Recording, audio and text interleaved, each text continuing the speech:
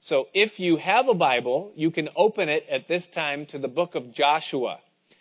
And if you need a Bible, then just lift your hand, and the ushers are coming down the aisles as we speak, and they will drop a Bible off to you so that you can follow along with us in our study of this it's not a brand new book. It's brand new to us, as we begin our study of it.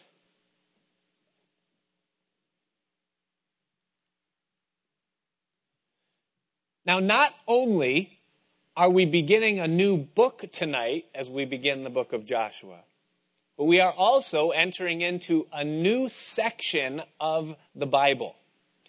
As we finish Deuteronomy, we leave what is known as the Torah, or the Pentateuch, or the five, that is, the 5 books that were authored, penned by Moses. And with Joshua begins the second segment of the Bible known as the historical books, or the history of Israel. So it's a whole new section of the Bible tonight as Joshua starts for us that section. Now, any time that you're going to study the Bible or read the Bible or try to, experience Scripture, the question that always has to be asked is why? Why would we take the time to study the history of Israel? Is it just so that we can gain information about something that happened a long time ago that God did? Or is there something that God wants to impart into our lives to work in us, something of revealing more of who He is to us, perfecting His will and His plan that He has for our lives individually, or to conform us into the image of Christ? Jesus, when He was speaking with the Pharisees on one occasion, he gave them this indictment. He said to them, it's John chapter 5, verse 39, He said, "You search the Scriptures." Now that's good. That's what we're doing right now. We're with Bible open, pen in hand, notebook, and we're paying attention because we're searching the Scriptures, and it's good to search the Scriptures. But Jesus went on to say, you search the Scriptures because in them, you think you have eternal life. In other words, they were studying the Scriptures, and the Scriptures were for them the end. You study them because you think that in them you have eternal life. But He said, you're falling short of what the true intent of the Scripture is. He said, the Scriptures are they, or that which testifies of me. In other words, the purpose of Bible study, whether it's Moses or Joshua or New Testament epistles or theology, any Bible study, the reason for it is not that we might gain information of what's there, what's written, but rather that there would be an impartation of those principles, those things that God would have us to glean so that we can know Him, be in the very center of His will for our lives, and become more Christ-like, that we would be transformed into the image of His Son. So the question remains, what does a study of Israel's history and of the book of Joshua, what is it that the Holy Spirit would seek to impart or invest in our lives as Christians in New Testament times that would make a study like this potent, impacting, or worth our while? The answer is that as we study and understand Israel's history, the way that God created, established, and then developed that nation, we realize that was, a literal thing that God did. He really did have a nation, Israel. He really did bring them out of Egypt miraculously. He really did bring them into the promised land. It was literal. But what we also discover is that it also is a metaphor or a model of what God does in the individual Christian life as He enters into relationship with us. What do I mean by that? Here's what I mean. There are basically 5 stages of Israel's development and Israel's existence in their relationship with God.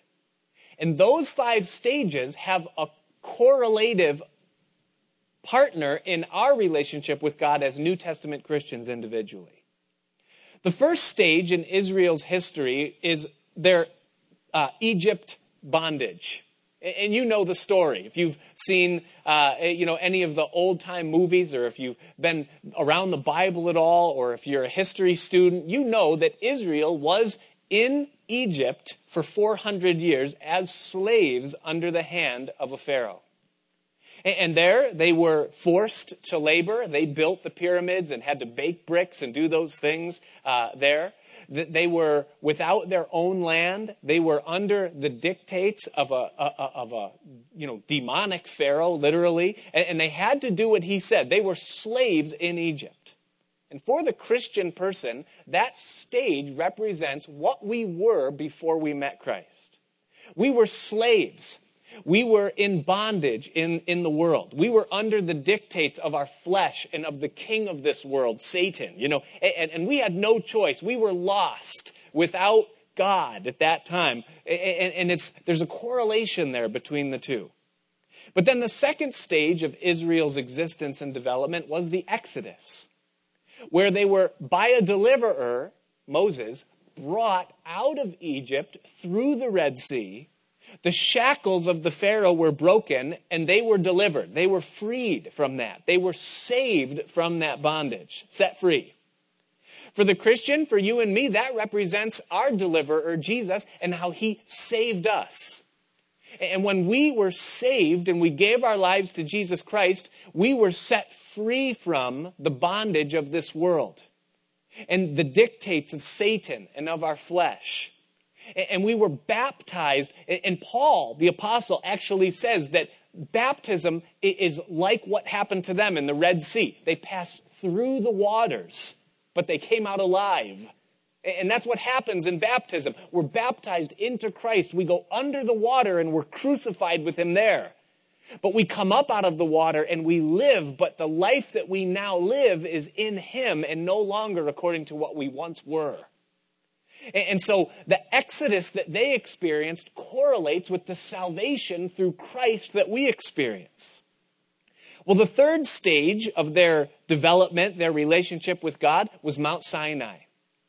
They came to Mount Sinai, and it was there that they received the law. And Moses went up, and God spoke from heaven, and the laws of God, his requirements, his will, his ways were written in tables of stone and then presented to the people, and they began to learn who God was and who they were and what was required of them. At the same time, you and I, we are baptized, we're saved, and all of a sudden we begin to wonder, we begin to learn who this God is. We come to church and Bible study, and we start to read Scripture for ourselves, and all of a sudden we begin to get to know who God is. And we start to understand something about ourselves. And we begin to learn what is required of us as we read God's Word and we see who he is, and his will begins to very foggily, shadily come into focus as we begin to see from a distance what it is that he's doing in our lives. But see, this stage, Sinai, presents a problem. Not just for them, but for us too. Not for Israel, but for us. And here's what it is. Here's the problem with Sinai, with the law. The problem is that though the law reveals who God is and tells us what's required, the law does not provide for us the power to keep what it demands. And so we know what we're supposed to do, and we want to do what we're supposed to do, but we don't possess the strength or the ability to do what we're supposed to do. And for them, that translated into the fourth stage of their development, their existence as a nation, and that was their wilderness wanderings.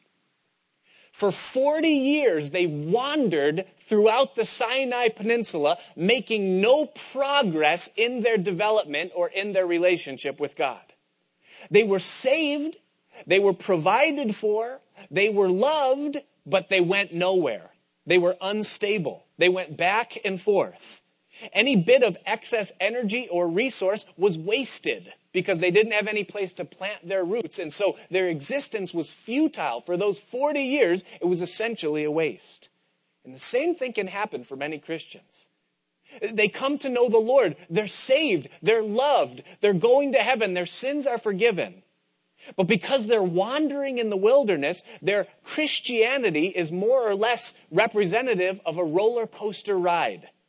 There's just a series of highs and lows. I'm doing really good with the Lord right now as I put forth effort and, I went to a conference or I just came out of church, but then I go into the work week and temptation comes and I don't find the strength to do what I'm supposed to do. And so I'm less saved now than I was when I was in church on Sunday or right after. But then a prayer meeting happens or God speaks through the word and you're back up on the pinnacle again and you say, yes, Lord, this is what it's all about. But then right back down and it's just a cycle of mountains and valleys. You're saved, but you're not progressing at all in your relationship with God.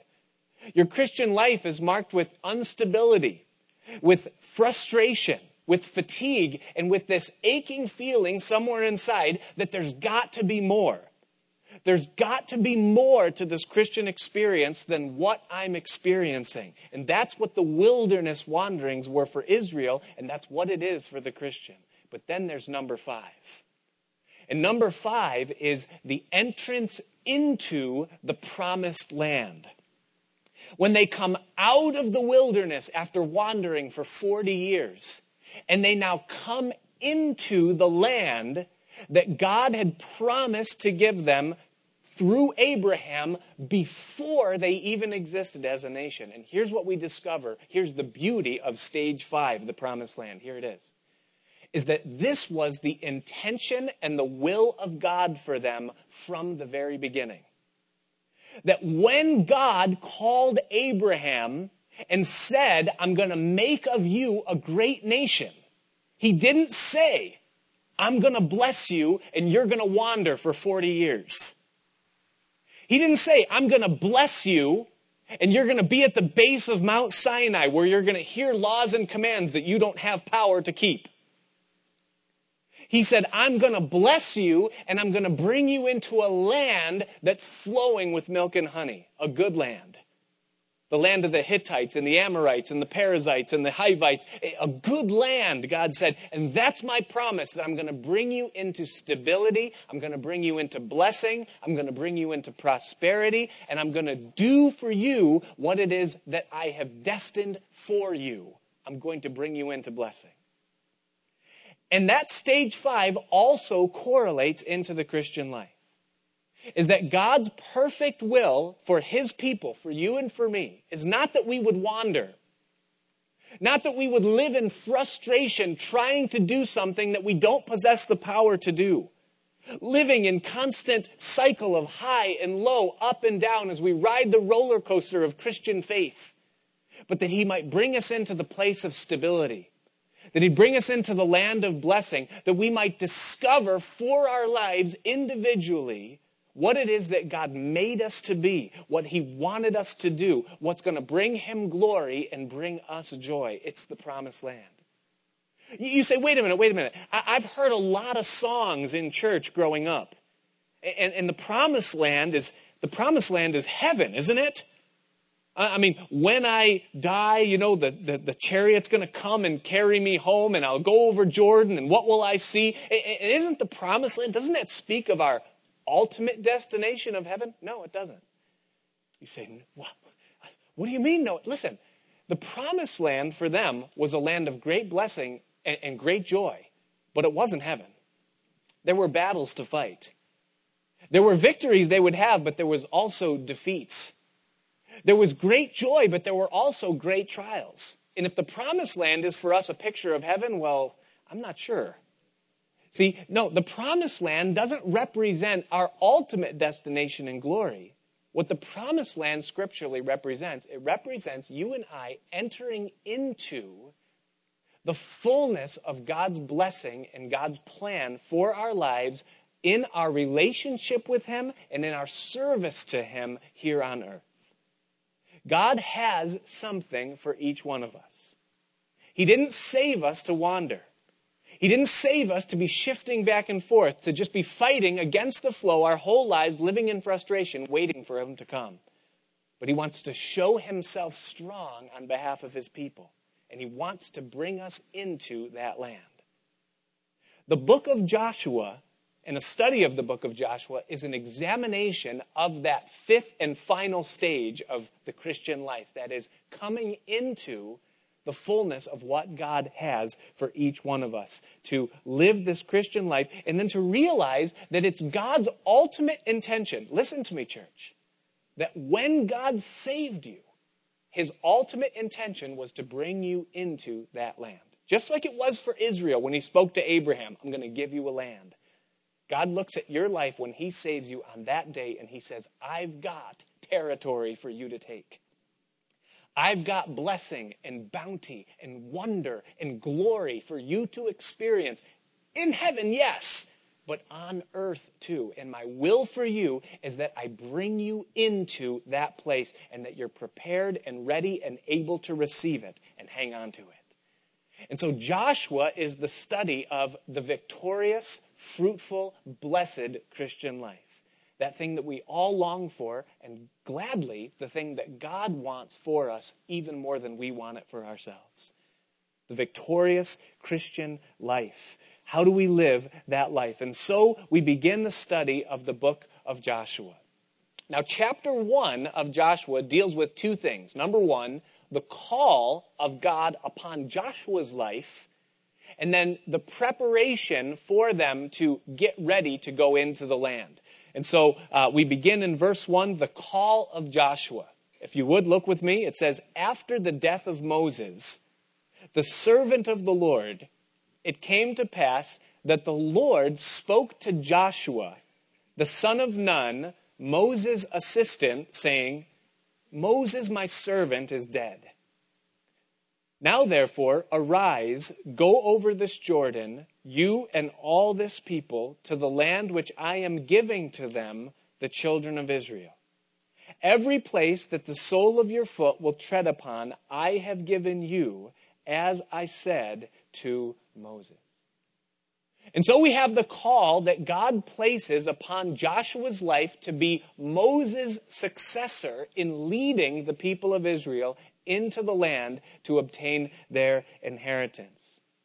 And as we consider this man that was called of God and chosen by God to do this task, we observe a couple of things about it, and it applies to us too as God would speak to us concerning our calling and the thing that he has for us. And the first thing that we recognize, that we realize as we consider Joshua, is the necessity of the preparation.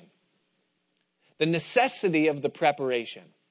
You see, if you're just entering into the study right now and you know nothing about what took place with Joshua in, his past during the life of Moses, you might think that God just came to Israel one day and he looked at the whole congregation and he just went, eeny, meeny, miny, mo, catch a tiger by the toe. And then you, Joshua, you're going to be the one that I'm going to use. Now listen, God could do that.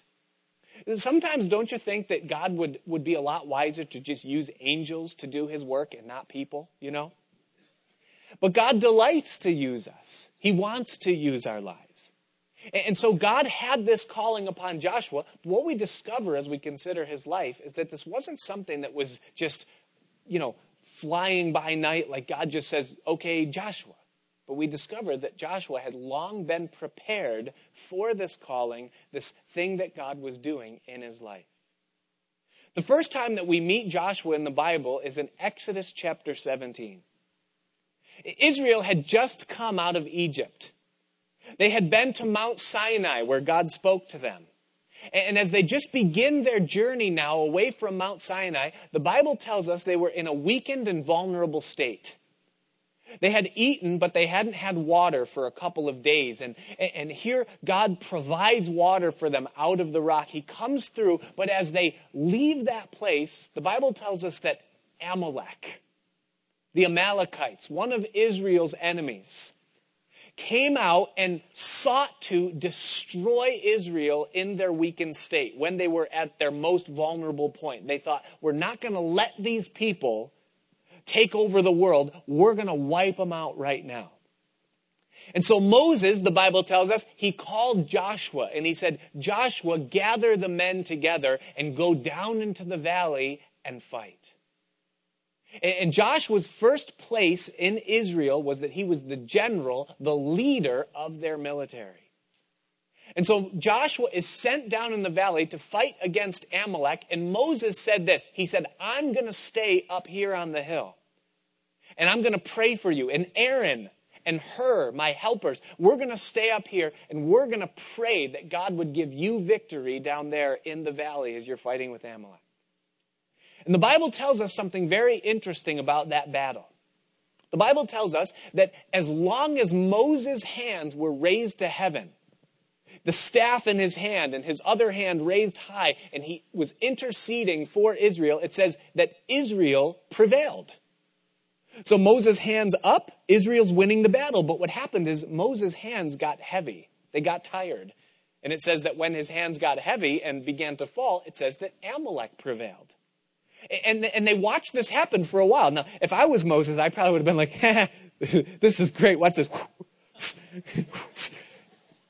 I don't really like that guy, Yeah, okay. But he was basically, the battle was going along with the strength of his hands in the air. And so the Bible says that Aaron and Hur, because Moses' hands were heavy, they came and one on one side, one on the other, they propped Moses' arms up so that they were continually held up throughout the battle. And the Bible tells us that Joshua and Israel prevailed. They won that battle against Amalek, and then God spoke to Moses. And he said, Moses, I want you to write this down, and then I want you to rehearse it in the ears of Joshua. God said that specifically. Rehearse this in the ears of Joshua. Make sure he always remembers what took place this day. And for Joshua, that would be a very significant thing. Because from his perspective, here's what he learned that day as the military leader of Israel. He learned that the battle had nothing to do with the strength of his hands or the skill of his army or the number of the soldiers or of any other thing that was with them that day, but that the strength of that battle had to do with what was going on up on the hill. And up on the hill, as Joshua would look from a distance, he would see one singular image. He would see 3 men stationary, and the man in the middle would have his hands raised. A perfect picture of what every person of God would face in battle forever, that the battle doesn't belong to the strong. It doesn't belong to the resourceful. It belongs to the one who has the man in the middle with his arms raised on his side, interceding for them. And Joshua learned that day that that's how a battle is won. And little did he know at that time that he would lead Israel one day into the greatest battle that they would ever face, as they would go into the land and they would have to fight in order to take the thing that God was giving to them. And he learned that the battle belongs to the Lord, and he would need to know that. And so God prepared Joshua for that battle there in that day. We also discover from Joshua's history is that he was a man who knew how to seek the Lord. That he was one that when Moses went up the mountain, Joshua was always at his right hand. That when Moses heard the voice of God and received the instructions for the tabernacle and the laws that would be given to the people, that Joshua was right there at his side. And God knew that he would need to know how to seek him for direction as it concerned his nation, his people, his inheritance. And in Exodus chapter 33, verse 11, the Bible tells us that Moses and Joshua had been in the tabernacle seeking the Lord. And it says that Moses departed from the tabernacle, but Joshua did not depart from the tabernacle. That he was a person who sought the Lord, that he knew where to go for counsel and he knew where to go for strength. And little did he know that one day God would put him in a position where he would need to know those things. That the battle belongs to the Lord, that counsel comes from the Lord, and our refuge is in the Lord. So God had prepared Joshua for a long time for the position that he would one day come into at the death of Moses. Sometimes the lessons that we learn in life as God prepares us for what it is that he has for us are very difficult.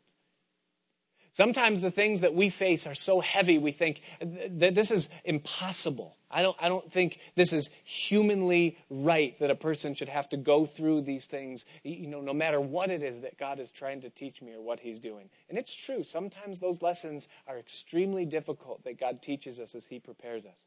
But can I tell you something that's even more difficult than some of the lessons that we learn in life?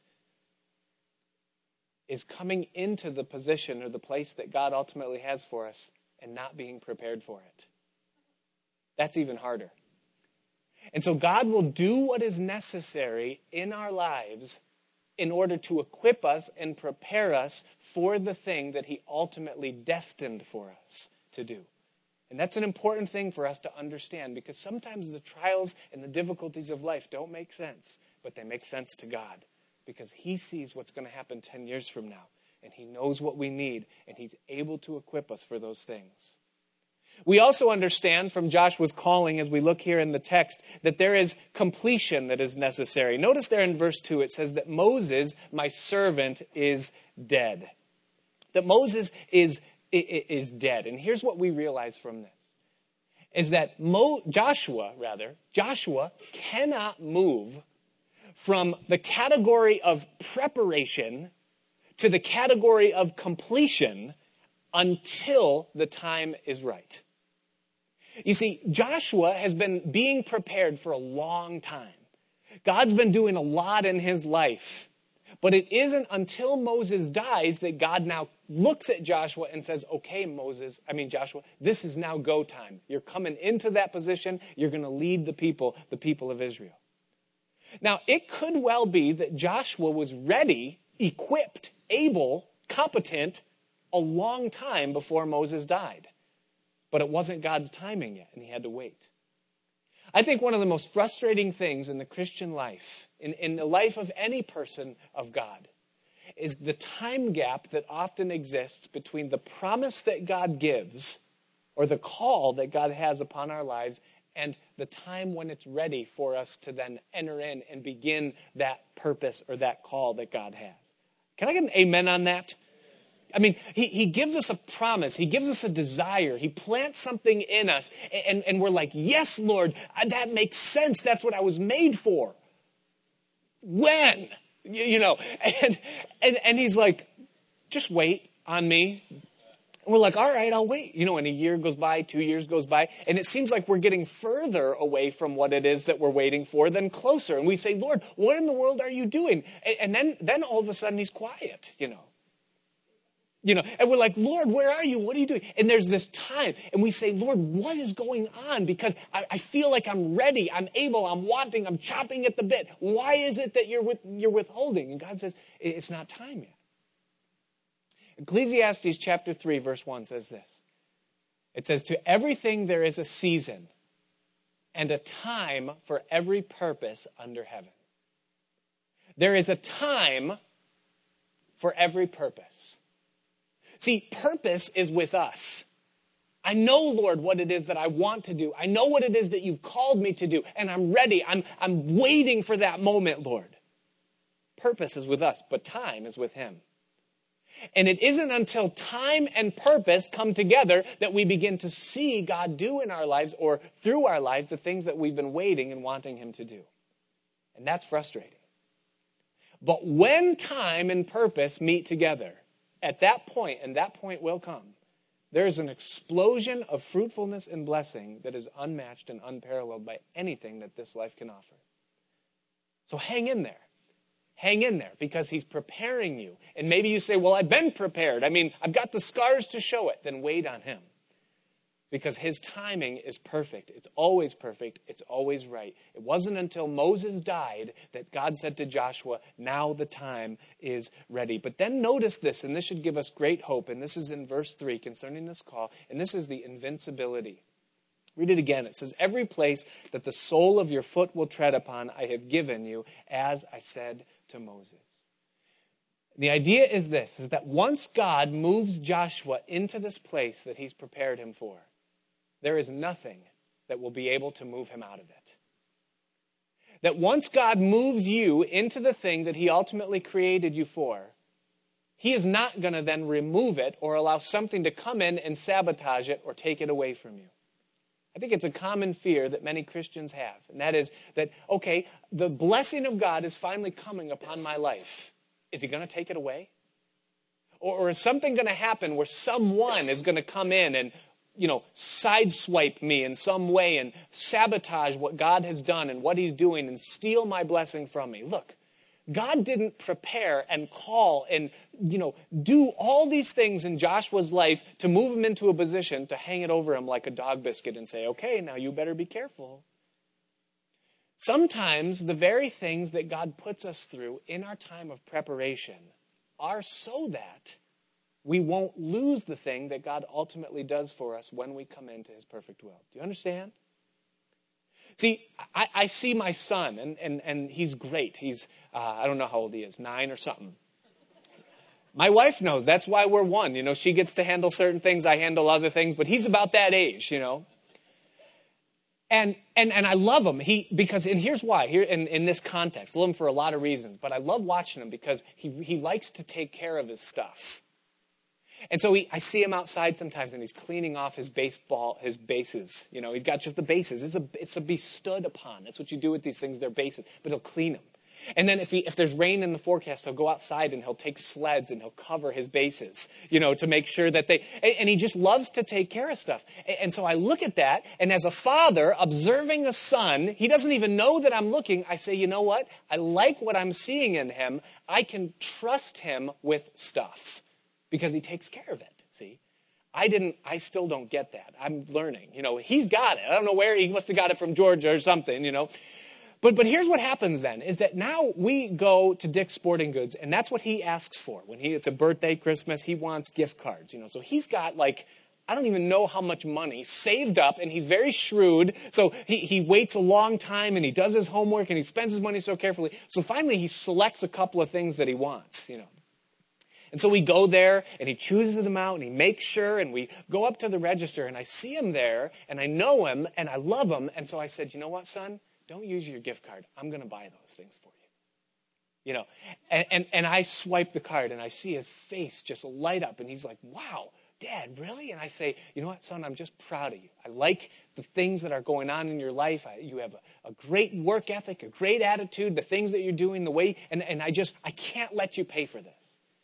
And isn't that the heart of our Father in heaven?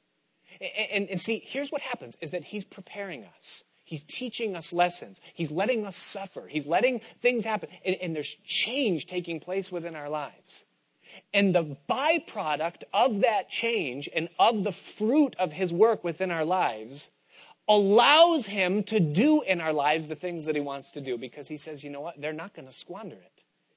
They're not going to take the blessing that I give and waste it or use it to turn away from me or in prosperity forsake me.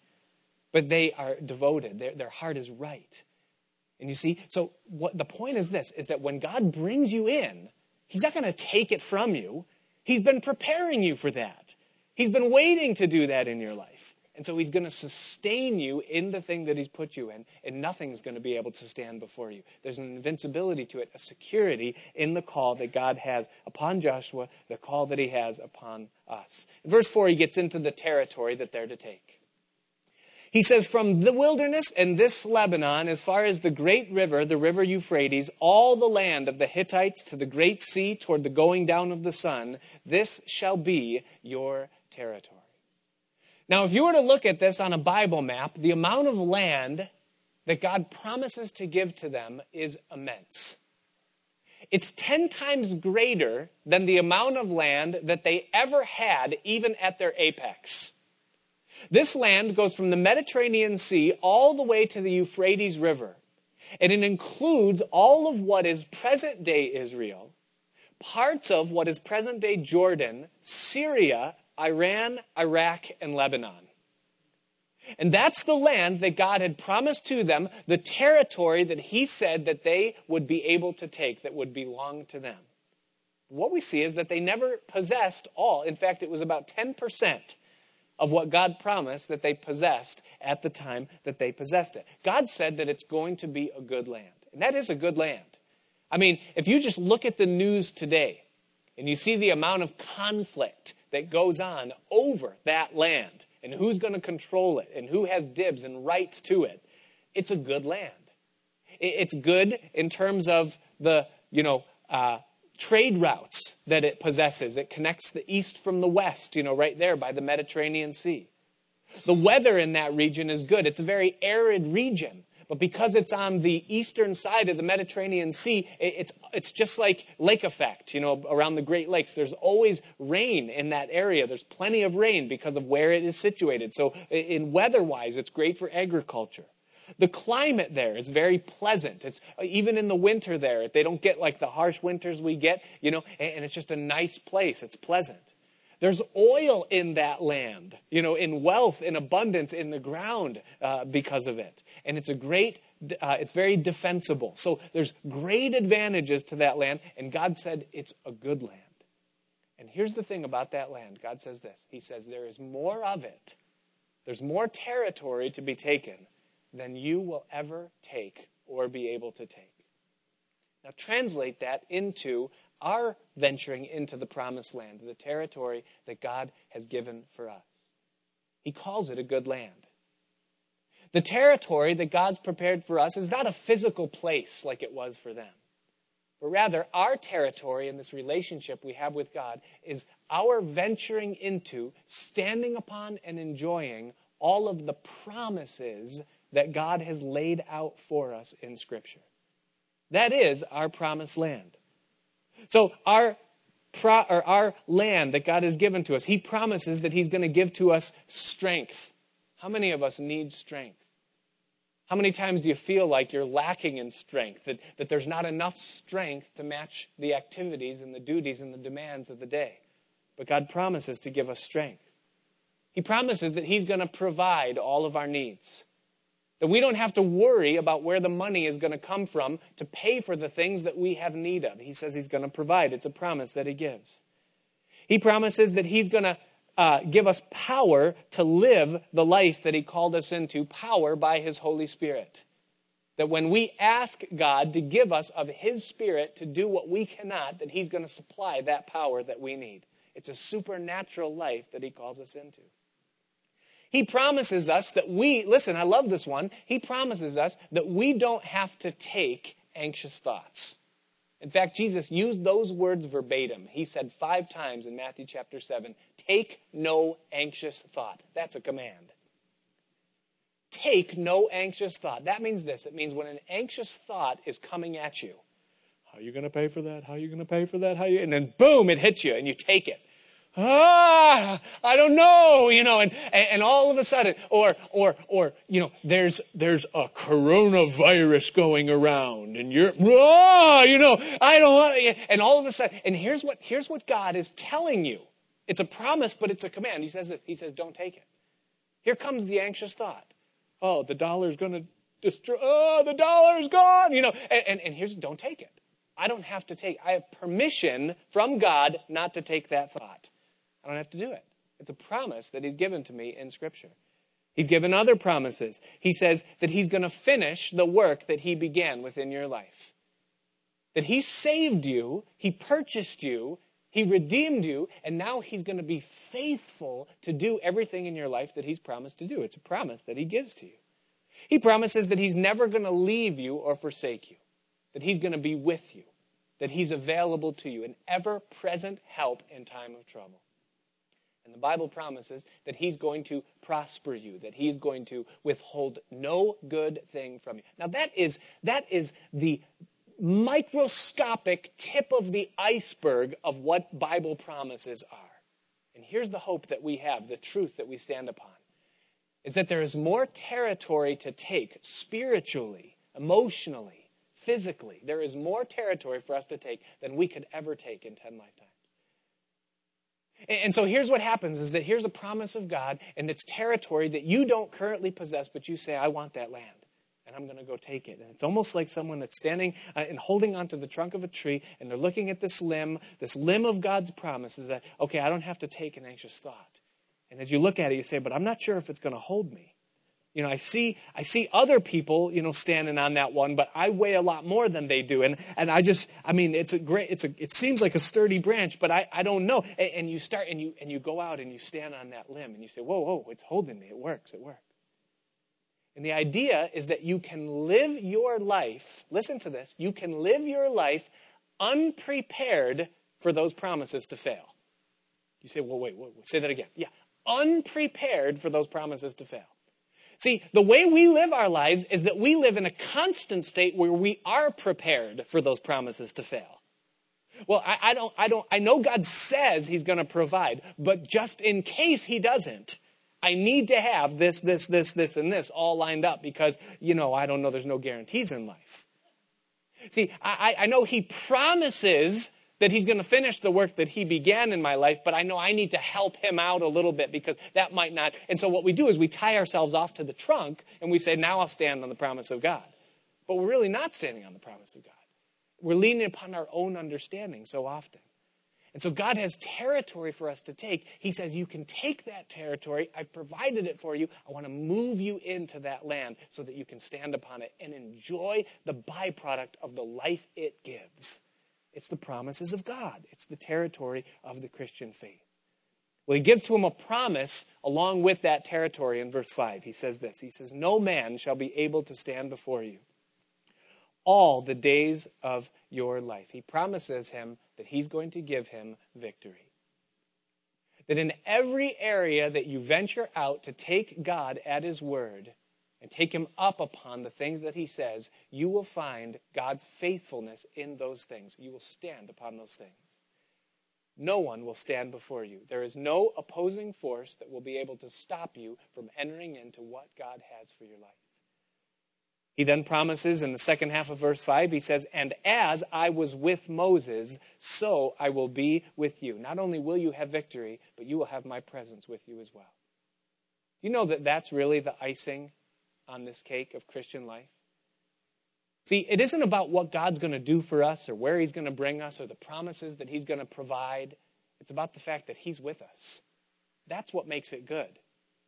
See, the worst situation that you could ever be in physically with God is better than the best situation you could ever be in physically without God. Look at the rich people of this world. They have everything that they could ever want, but yet they're miserable, and it's never enough. No matter how much they try to shove into their soul is always that much more empty, and they don't have the thing that they're wanting. But when you have the Lord, whatever little you might have, you have it with satisfaction, and it's an abundance to you because you're able to enjoy the things that he provides, and you have thanksgiving. I don't know if I told this story. I hope I'm not getting that old. Tell me after the service or just laugh, but we were walking through the woods, the family, we were hiking and it was just one of those spring days. Everything's blossoming, you smell the freshness in the air. The sun is hitting your skin and it's like, I can't believe I'm alive. I thought I was dead after all those winter months. And we were walking through that and I looked at my kids and I looked at my wife and I said, can you imagine being here and smelling this and seeing all that God has made and not knowing who to thank?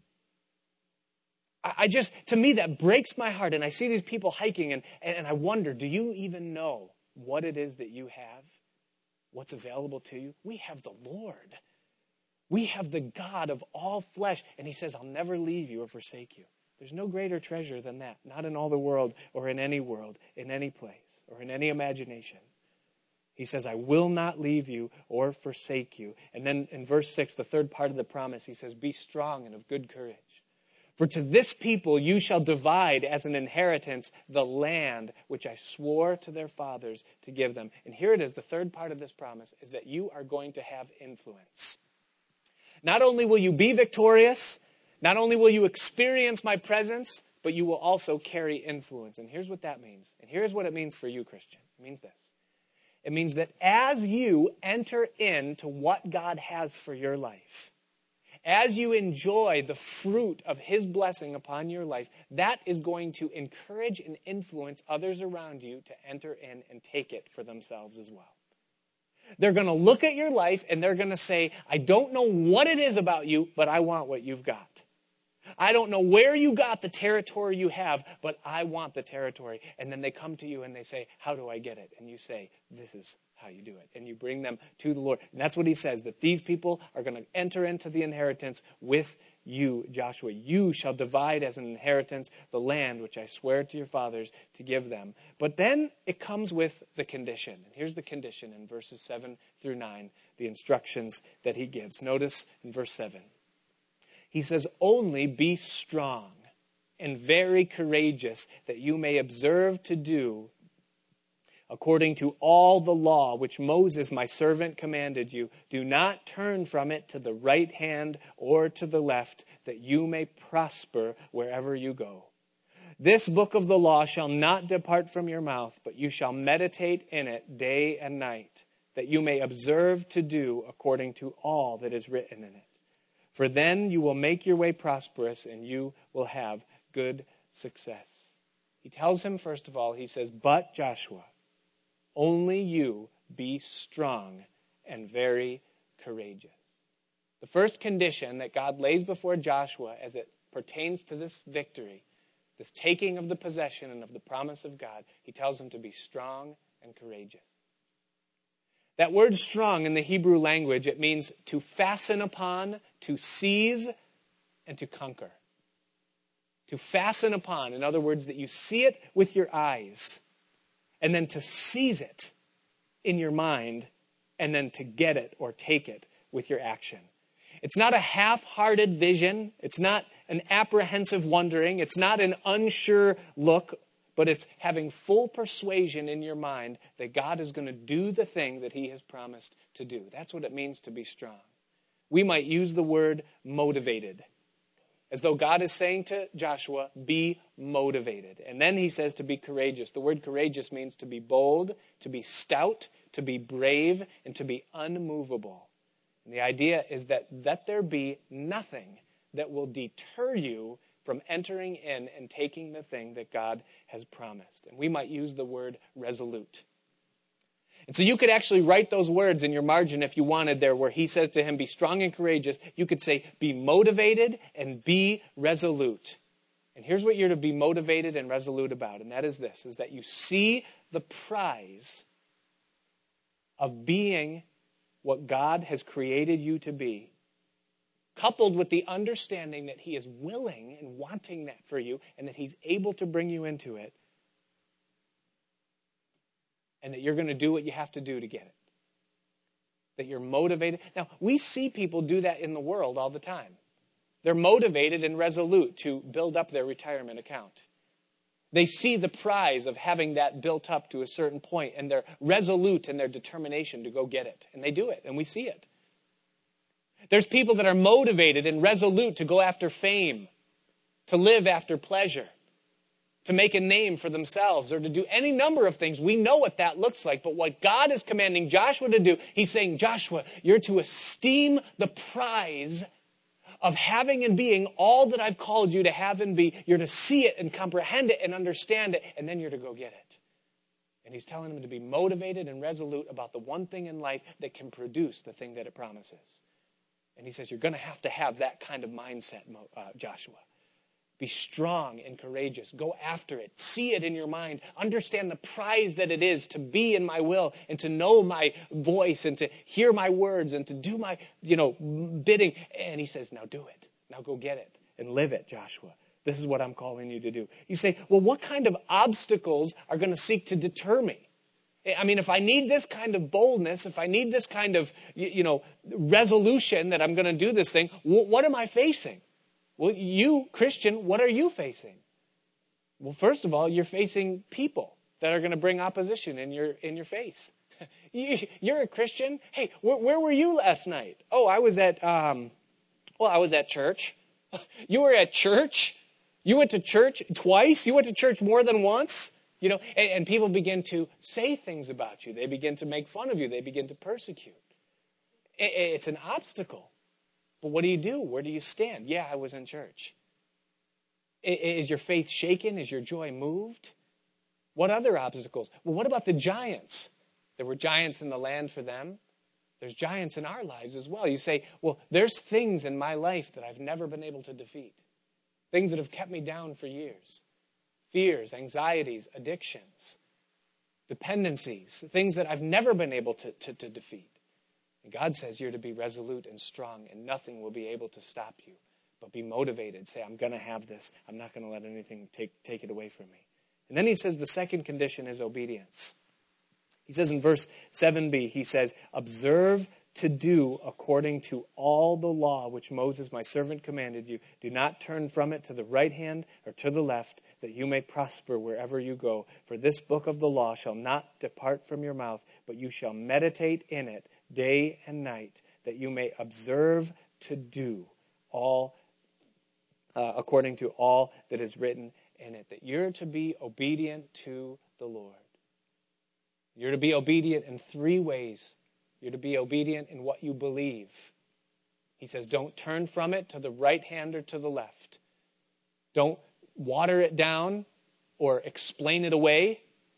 And don't turn to the right. Don't make it confusing and complex and more than what God intended when he wrote it. But you believe what is written right there in the Word of God. And then you're to believe it also you're to obey it also in your mind. He uses the word meditation there in verse 8, that you're to meditate in it day and night. And that is that it's to be the thing that permeates your thinking and what you are. Like it says in Psalm chapter 1, blessed is the man who walketh not in the counsel of the ungodly, nor stands in the way of sinners, nor sits in the seat of the scornful, but his delight is in the law of the Lord, and in his law does he meditate day and night. And he shall be like a tree planted by the rivers of water. And God says that that's what it's to be in your mind, that the Word of God is to be your meditation, and it's to be what you draw from in your roots. I remember reading in David. You ever read David's life? And it says, I might be crazy, but I read David where it says that he behaved himself wisely in the presence of King Saul. And Saul took notice that he behaved himself wisely. And I remember reading that and just saying, oh, how I wish I could have a conversation with David and say, what does that mean? What did you do that they looked and said you behaved? And I know now what David's answer would be. He would say, just do what God says. You want to be known as someone who behaves wisely, who handles themselves correctly, who lines themselves up for future blessing? Here's how you do it. Just obey the Lord. Whatever it is, in whatever situation, circumstance you're in, just do what God says. That's wisdom. And you're gonna see it. And then number 3 is an action. He says, observe to do it. Don't just be a hearer, but be a doer of it. And then the result of it, he says, for then you will make your way prosperous and you will have good success. The word prosperous means you'll push forward, you'll advance, you're going to make progress, you're going to prosper. And the word success means to be skillful with insight and to wisely understand. And so here's what he says. If you do these things, if you will, with firm resolution, with motivation, move in and take the things that God said, and if you'll do it with a courageous heart and with obedience to God's word, the result in your life is going to be this, that you are going to be constantly growing in your faith and in your walk. And you're going to understand what life is all about and how life works. Listen, if you have those things, you're unstoppable. Nothing will be able to stop you in this world or in the world to come. Now, in the rest of the chapter, he basically gives them instruction to gather provisions for the journey that they're about to go on. He gives instruction to the 2.5 tribes that had already received their land. And then in the final verses there, it talks about the allegiance that the new generation makes with Joshua. And you can read ahead on that on your own. And we'll resume in chapter 2 of our study of Joshua next week. But as we close, and the musicians can come, the Bible says that God knew you before the world was even formed. The Bible says that he knows the number of the hairs that are on your head, and not one of them falls to the ground without you knowing it. Now for me, that means he's got to be with me an awful lot of time, because I've got a whole lot more forehead than I used to. The Bible says that his thoughts towards you are more in number than the grains of sand that are by the seashore. Now want you to think about that for a minute. How many grains of sand are in one handful of sand? And now multiply that by all the sand on all the beaches, on all the coastline of the whole world. And God says that his thoughts towards you are more in number than those things.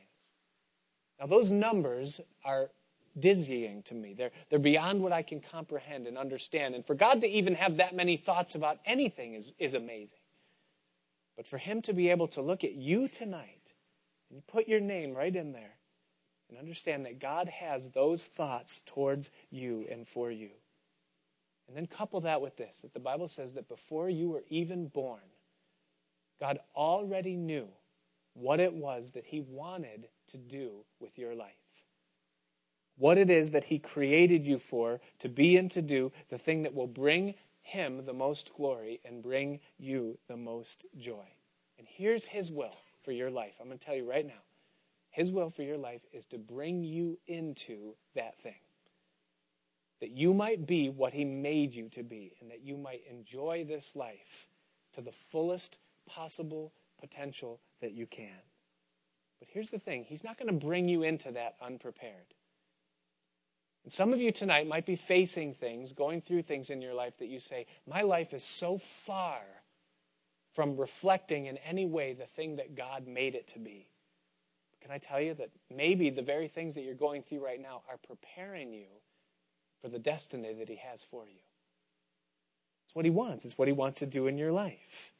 His promise is that he's going to finish what he began, and that once he does in your life what he wants to, you will be invincible. And the territory that he's designed for you to take is very good. It's a good land. It's a land of blessing that he has for you.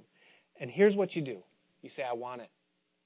You fasten your eyes upon that prize, saying, Lord, I want your will, your best in my life. And then you be immersed in the word. You be obedient to him. And God's going to do for you the same thing he did for Joshua and that he did for his people. Because the reason he made you was so that you might enter into that thing that he made you for. Father, we pray tonight that you would work in us to will and to do of your good pleasure.